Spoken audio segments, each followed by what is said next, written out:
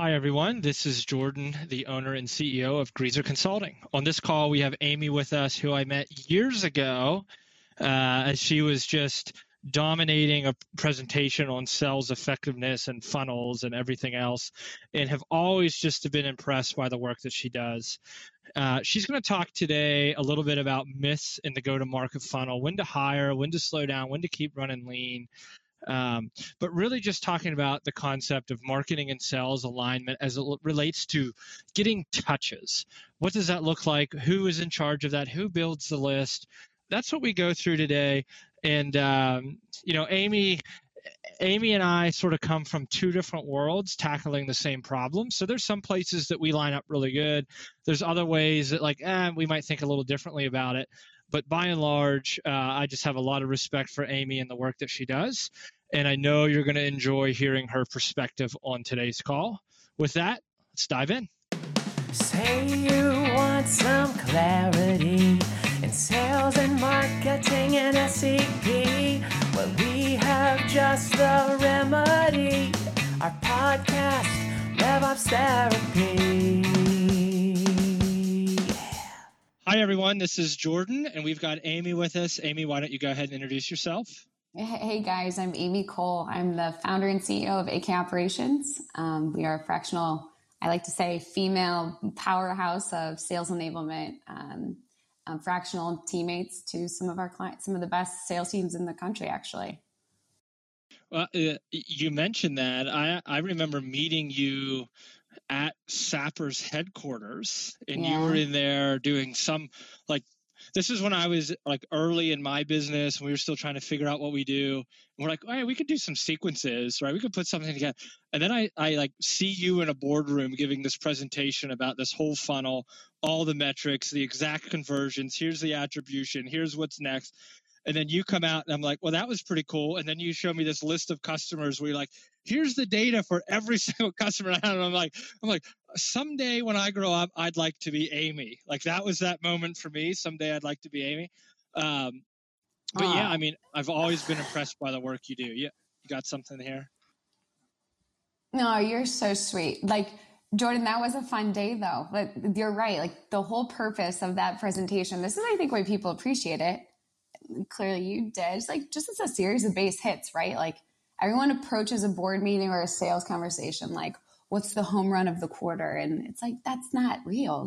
These base hits are real, and breaking down the funnel like that is kind of the secret sauce of our approach. So I'm glad it landed your infinity for us. Well, that's what I was it was right then and there. And I was like, okay, like I said, someday when I get big, I'd like to be like Amy. That's my goal in life. Oh my, but that's too kind to get this started. So we're going to talk about go-to-market myths today, right? And just a couple things that people just tend to think a little differently about. And Amy, I know you and I, you're kind of, I don't want to label you as marketing because you're more than marketing, but in some ways, we do two different things, but in the same ballgame, right? And so true. A thing that comes up all the time in our world is just around this, should we go out now? Is now the time? Let's hire 20 people. Let's hire 50 people. Or do we lean more on systems? Or do we lean more on intent data? What's this world, especially with product-led growth becoming really big right now? What are your thoughts around this whole idea?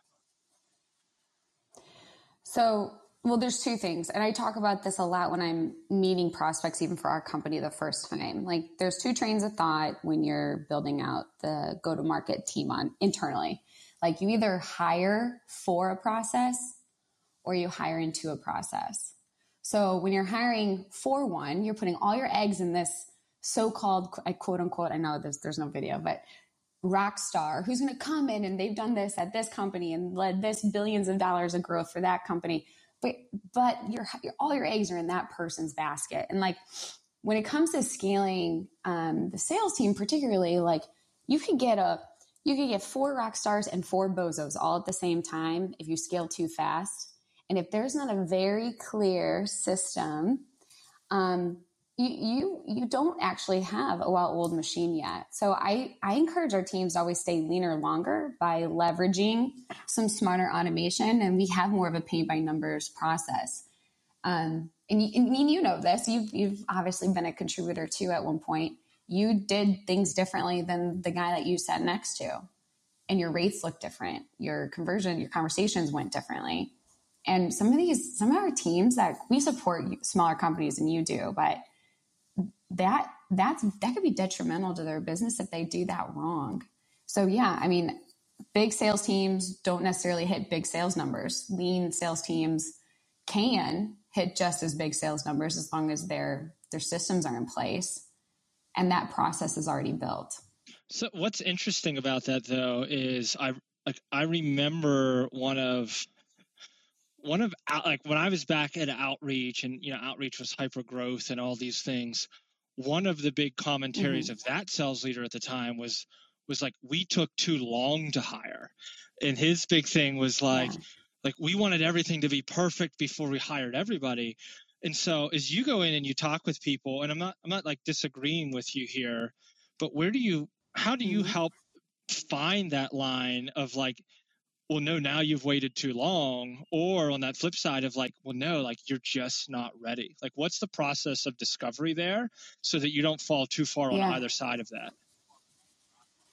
I mean, Jordan, the thing you referenced earlier, like the first time you met me when we were measuring the base hits, if I'm presenting the base hits of cold leads to engagers to meetings, and our meetings to deals or opportunities, and then our wins, if all things are green and then we're bottlenecked at opportunity to win, I don't know that that's like, we have a closing problem. Like, but my point is, when we're just benchmarking each spot of the whole pipeline, we know where to double down and focus on, versus how many times has a sales leader said, yeah, they might say, oh, we don't have this perfect yet. But I also really appreciate a sales leader that says, I'm going to do this right first so we can illustrate like the go-to-market plan or the strategy or the playbook for my upcoming sales team behind me. Because if you hire before anyone's done it, it makes it very difficult to set the right expectations.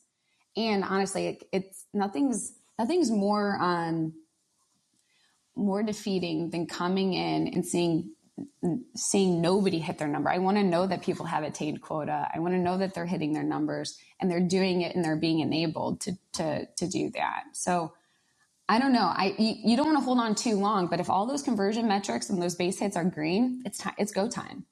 But if you have a bottleneck from meeting book to qualified opportunity, you're not ready yet. Or if you're not winning, if you have a closing problem, you may not be ready yet either. Do you have like baseline numbers when you're consulting with folks? Like, this is the one size fits all.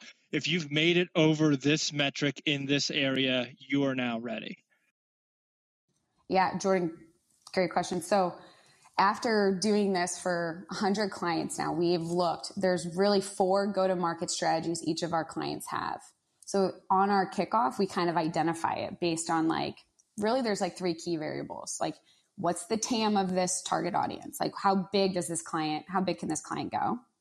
What do the cycle times typically look like, or how many members of the buying team? It kind of helps us identify like how long it's going to take to close. And then, is this a founder-led sales organization, a built-out team, or kind of like a grow, like they're in the midst of scaling and they have a lean few sales reps? Those 3 things really help us identify what baseline conversion rates to set for my team. And that's what the women on my team are held accountable for, to our client and to me. And when a team has, something in the red, it's very apparent and we know where to focus for the next 7 days in between our next check-in with that client. So just for fun, without that, yeah, go ahead. Go ahead. No, go ahead.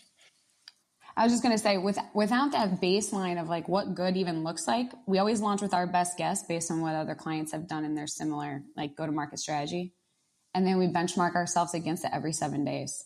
The goal is, I always talk about this, we just have to get better than the week before. It doesn't have to be like double our conversion goals. It's like, if it can get 1% better, that's a huge win. If we can get a quarter of a percent better, that's a big win too.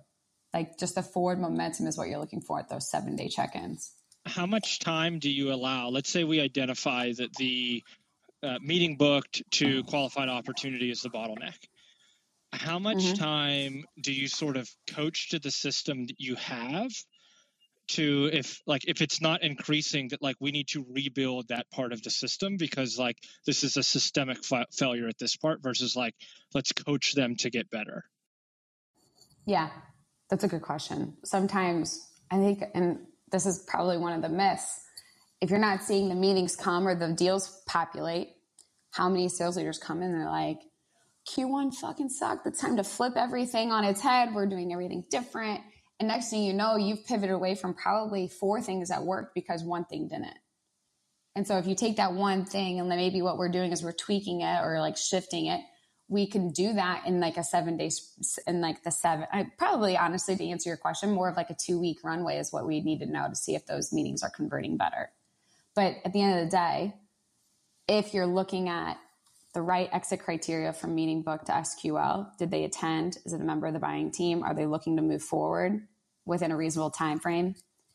If that gap consistently stays there, do we know? Did we just not run a sequence long enough? Was our sequence too short? Was it too soft?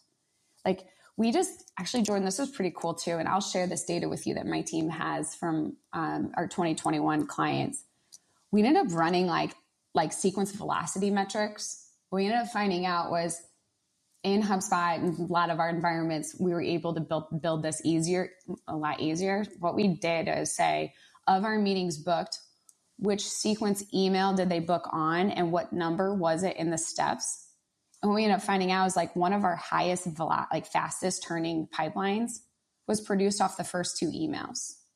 So rather than keeping those people in the sequence for 3, 4, 5 more steps, we got 4 times more people in the sequence with only a 2-step push. And it made a drastic difference in their pipeline generated for Q4 last year. But Amy, it takes between 8 to 12 touches. Pivot is all you need. But it takes between 8 to 12 touches. No, I know it does, but that's in lieu, in my opinion, with marketing. And who's to say, and listen, who's to say that those people weren't already in a long ass 7, 8, 10 sequence? But what if I could tell you like 80% of your meetings get booked in the first 2 emails in this sequence after they follow 5 or 6 marketing touches? Imagine how many more people you could get active in sequence. So what I like on what you're touching on is ultimately, like, you want to talk about a myth, is create it or set it and forget it, right? Like that's one of the biggest myths out there, because that's, believe it or not, that's one of the things that my company gets into is we'll go in and we'll do a content audit. This is more on the sales side, using an outreach for sales off, right? Like we'll check out one of these things and like people think the big goal is to build the content and then, okay, now just funnel everybody in. And to your point, like we'll get into one sequence, it's dynamite, but at step 6, we'll get into another one that like the first 2 steps are fantastic. And then the rest is either unsubscribe or no response. So we're like wasting time. And so again, like in the heart of talking about myths, it's a myth to think that once you've figured it out once, it's just done. Right. Well, and Jordan, who says that those 13 touches need to be from your sole single one dude sequencer? Like how much better of it? This is where you and I might throw down a little bit and I welcome it.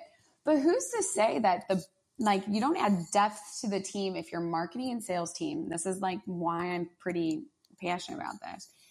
As the prospect, if I'm hearing from Amy in marketing, and she's giving me all this content that matters to me, whether I do business with them or not, and then I start to hear from sales guy Jordan, and I'm like, oh, damn, I just read that blog. I'm going to read this email. I might give this dude my time.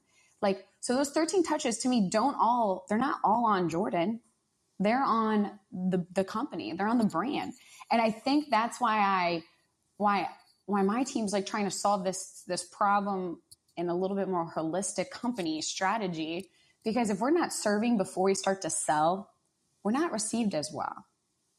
But if we nurture the database and we care for them and we really do put like legitimate time and effort into educating our prospects before we start to put them on the sales pursuit, our conversion goes so much better. And then those 13 touches are hit a lot more seamlessly and less like sales centric. Instead, it's more consultative. Yeah, I'm not against what you're saying. And that's this is what I've seen as an evolution in the space. Okay. Mm-hmm. In 2015, when I started, and I don't think Outreach is going to want to claim me for saying this, okay? But listen, I was like the SDR early on, and listen, for everybody who gets all these emails that just get sprayed at them, like I'd like to personally apologize to you right now. But the reality was the technology wasn't out there to like do that really well, really quickly, and so it was literally as easy as like get as many people in, and like let's just spray it, pray it, and then like here we go. And it worked. Like the reality is it worked. How do I know it worked? Is because I wrote the content and I'm terrible at writing content, and we still got amazing results, right?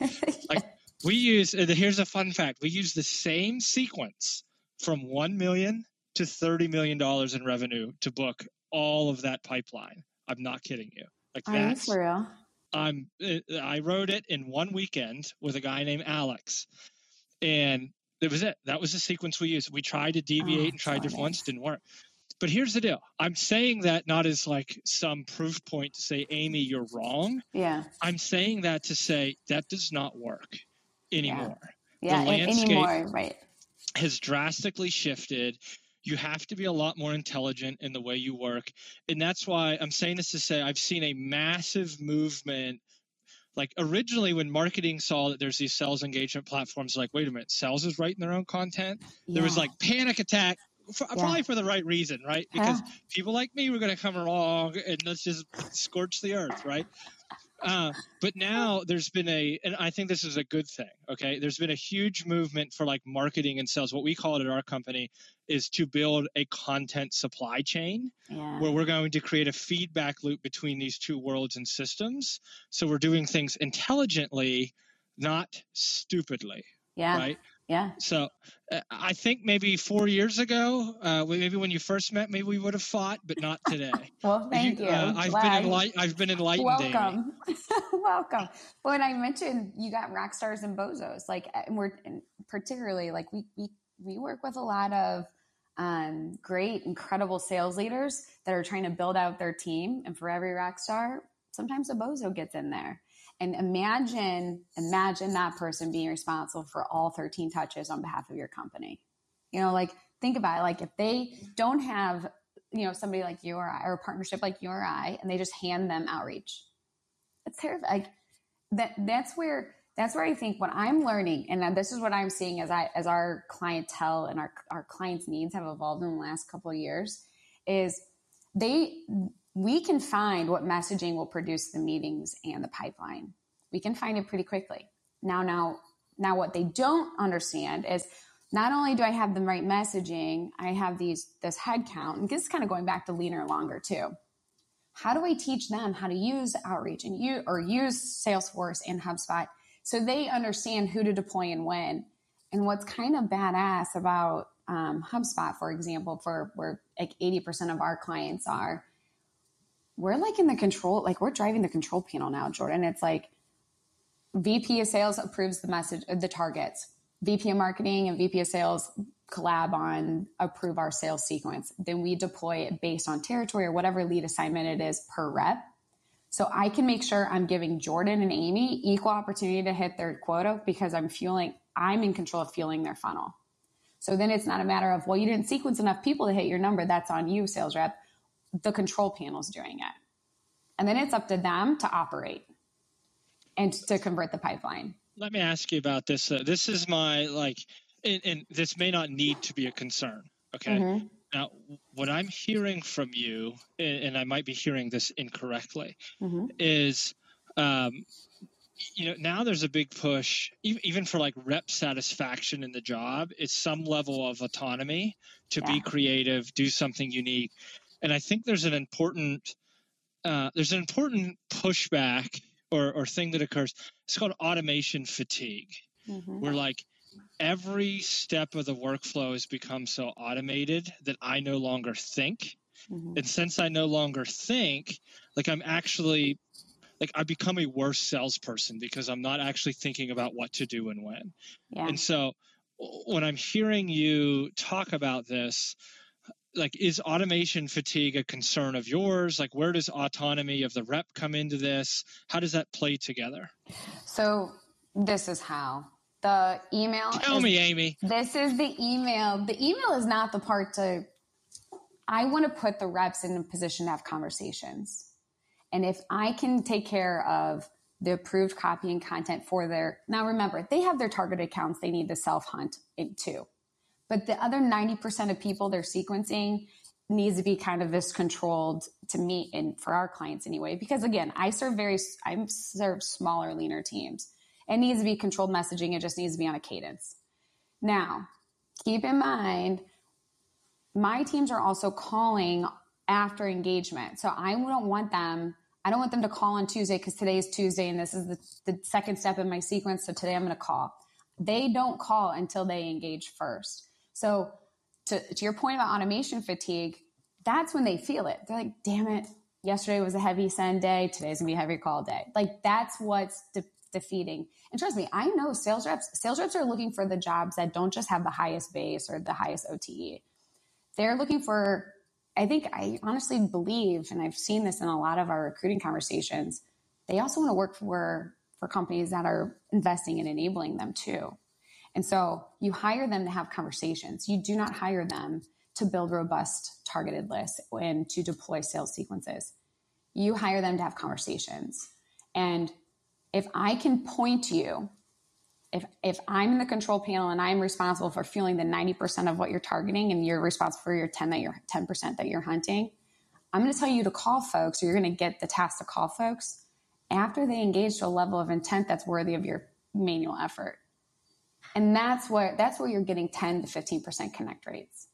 Like, I don't know how else a rep's going to have high connect rates and cover the amount of TAM that they typically need to do when you have a sales team that's under, 10 people. It's going to be tough, be really tough. And I don't know if you noticed this too, Jordan, but I see more pipeline close after the third, or like you sequence one time, maybe you ask for referrals, still ghosted. We get more people converting on our third attempt. And most of the time companies just move on. They lose track of that. We used to tell people that hasn't changed. Mm-hmm. I'd have reps come to me and say, well, I put this person in a sequence 6 months ago. Like, I can't target them again. I'm like, trust me, you think way too highly of yourself. Okay. Yeah. Like they don't remember your name at all. And they're like, no, come on, whatever. And then sure enough, second, third sequence, whatever, like that's when it would typically be a little better. Right. Yeah. Maybe there's some familiarity that breaks in there. I don't know. You were going to say something about the automation fatigue, about the call steps? Hey, I think we're less at war than you thought you would be, because just yesterday I was working with somebody and I said, listen, like, this is not how outreach would have you work this. Mm-hmm. Like, they're just going to tell you, put these people in, call this step, do this next step. I'm like, look, scroll through your list, see everybody that's actually engaged, pull them out of this like generic automated whatever. Mm-hmm. And since they've engaged, like, to go do something of real value now. Yeah. Like, send them a video. Right. Mm-hmm. Like getting it, because they're actually engaging with your stuff. The likelihood of you like writing something customized, doing a video, since they're going to view it, like now your time is going to be much more well spent. So like, let's not just keep them in the ether of this like blind automation. 100% agree. Yeah. Well, and like you may have fewer call tasks for sure, because you're not going to call everybody. But if you wait till you call the 20% that open, and then you make, let's say you sort and 3 of them are like tier 2 accounts, make a quick Loom video for those 3, drop it in their LinkedIn, send them then call them twice. Like, that's how you make automation enable the reps. Like, the goal is not to replace their brains. The goal is to make sure that they're paying attention to the right people at the right time, and they're actually relevant in what they're saying. So how do you reconcile that though, of like, okay, you have a control center of like your VP of marketing, VP of sales is sort of loading the buckets, right? Mm-hmm. And then you have, let's say, a scaling team. So now we're starting to get bigger. Like we do need to start hiring. And you're talking about rock stars and bozos and everything in between.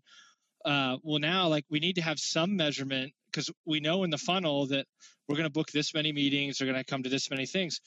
And so there's always this attempt to like, let's also quantify activity. Mm-hmm. If you send this many emails, you do this many calls, and you run people through this many people in sequence, put in at this rate, like then we're going to like complete this funnel all the way to the beginning. That's it. Yeah. And so, well, yeah. So on the one hand, I'm hearing this like really systematic process from you, like start to finish. But then on the other hand, I'm hearing, but it's not always going to be like do your calls. It's not always going to be or whatever. So how do you keep a machine alive if you're also including like this level of flexibility and adjustment and shifting?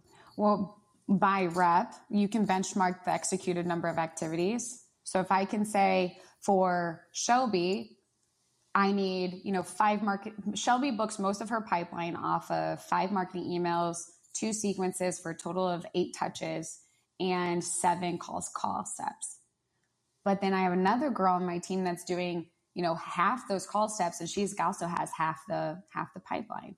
Like the reality of it is it's the combination of marketing touches to sales touches, and then the human intervention and the effort that the reps are putting behind those that engage or those that express intent.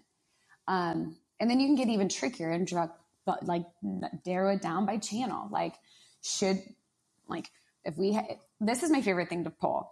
We're 45 days into the quarter and we have a gap of, let's say, $20,000 in closed revenue. What's our Hail Mary play that we can do that we have enough days to get in within a reasonable cadence, the number of activities it takes to close a deal? That is the most fun, analysis to do in a client's environment, and be able to say, okay, we're going to target this title. Here's the sequence. Here's our Hail Mary play. And, Rockstar rep, you're going to do 3 activities against these guys in the next 2 weeks. And we will almost always, if not every time, come very close or close that gap. And it's not until you understand how to pair the automation to the enablement side that you can buy the trust of our teams. Because, a lot of times sales reps think, no, I'm great because I hit my number because I'm great. Yeah, because you're great at conversations. I find myself, Jordan, in so many conversations with sales leaders. Like, why didn't Amy hit her number? Well, she enrolled 100 people in sequence this month. That's why. Why are we talking about that stuff? Why are we talking about admin tasks that we're putting on our, pretty expensive salespeople? Tired of it. So just don't do it. We don't need to do it anymore. And if our process isn't evolving with the systems that as they release these types of capabilities, then we're doing it wrong. So the pushback I hear to that, though, and I've seen that work. So anybody listening, what Amy's talking about, I've seen this work. So I'm not saying, hey, this is ridiculous. What I am saying, though, is I will actually get pushback. Ironically, you're talking about sort of rep empowerment here. I'll get pushback from reps that say, I want to manifest the destiny of my own list. Yeah. Right? Of I want to choose the people. You hired me because I'm talented in what I do, so I'm going to go chase it my own way.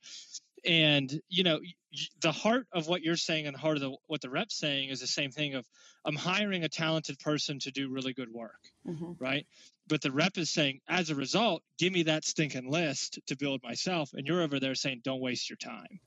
So, what's the conversation that you I have here? A rock star rep, and we do, actually, I was just on site with one of our clients that's local here in St. Louis this week. And he was saying, I have 20 tier 1 accounts, but I have 8 people on 8 members of the buying team. This is going to take me all quarter to do. And rather than him putting all his eggs in his tier 1 accounts basket, I'm going to supplement him with tier 2, tier 3, tier 4. They never say no to that. And I'm not saying they don't hunt. Reps should always have a target account they're hunting and grooming. And those are typically the bigger ones. And again, if they're rock stars, that's where they want to spend their time.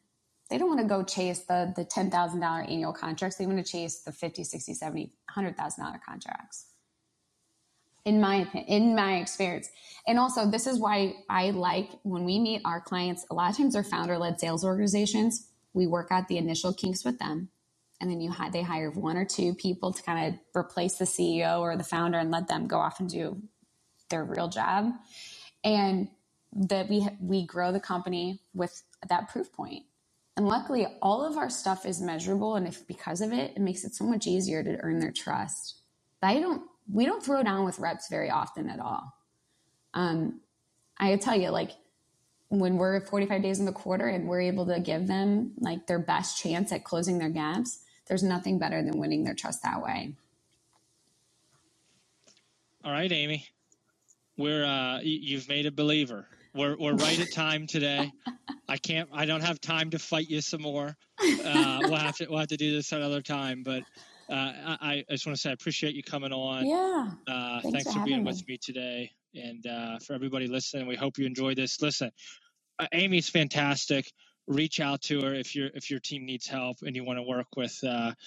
What did you describe your team? Like your ladies? They're what? I call them sharp chicks. They're like 10 badass, sassy women that are really good at what they do. All right. So if that's the team that you're looking to work with, Amy's your girl, and those are your what do you call them? Sharp, sassy ladies. Sharp chicks, yeah. Okay. Jordan, listen, thank you. You're so good too. I just appreciate your friendship and everything. Well, as they say, stay out of trouble, Amy. I will. Bye. Hot dog, that was a great episode. Thanks for listening. If you want to learn more about Greaser Consulting or any information you heard on today's episode, visit us online at www.greaserconsulting.com. Be sure to click the follow button and the bell icon to be notified on the latest here at RevOps Therapy. Thanks and see you real soon.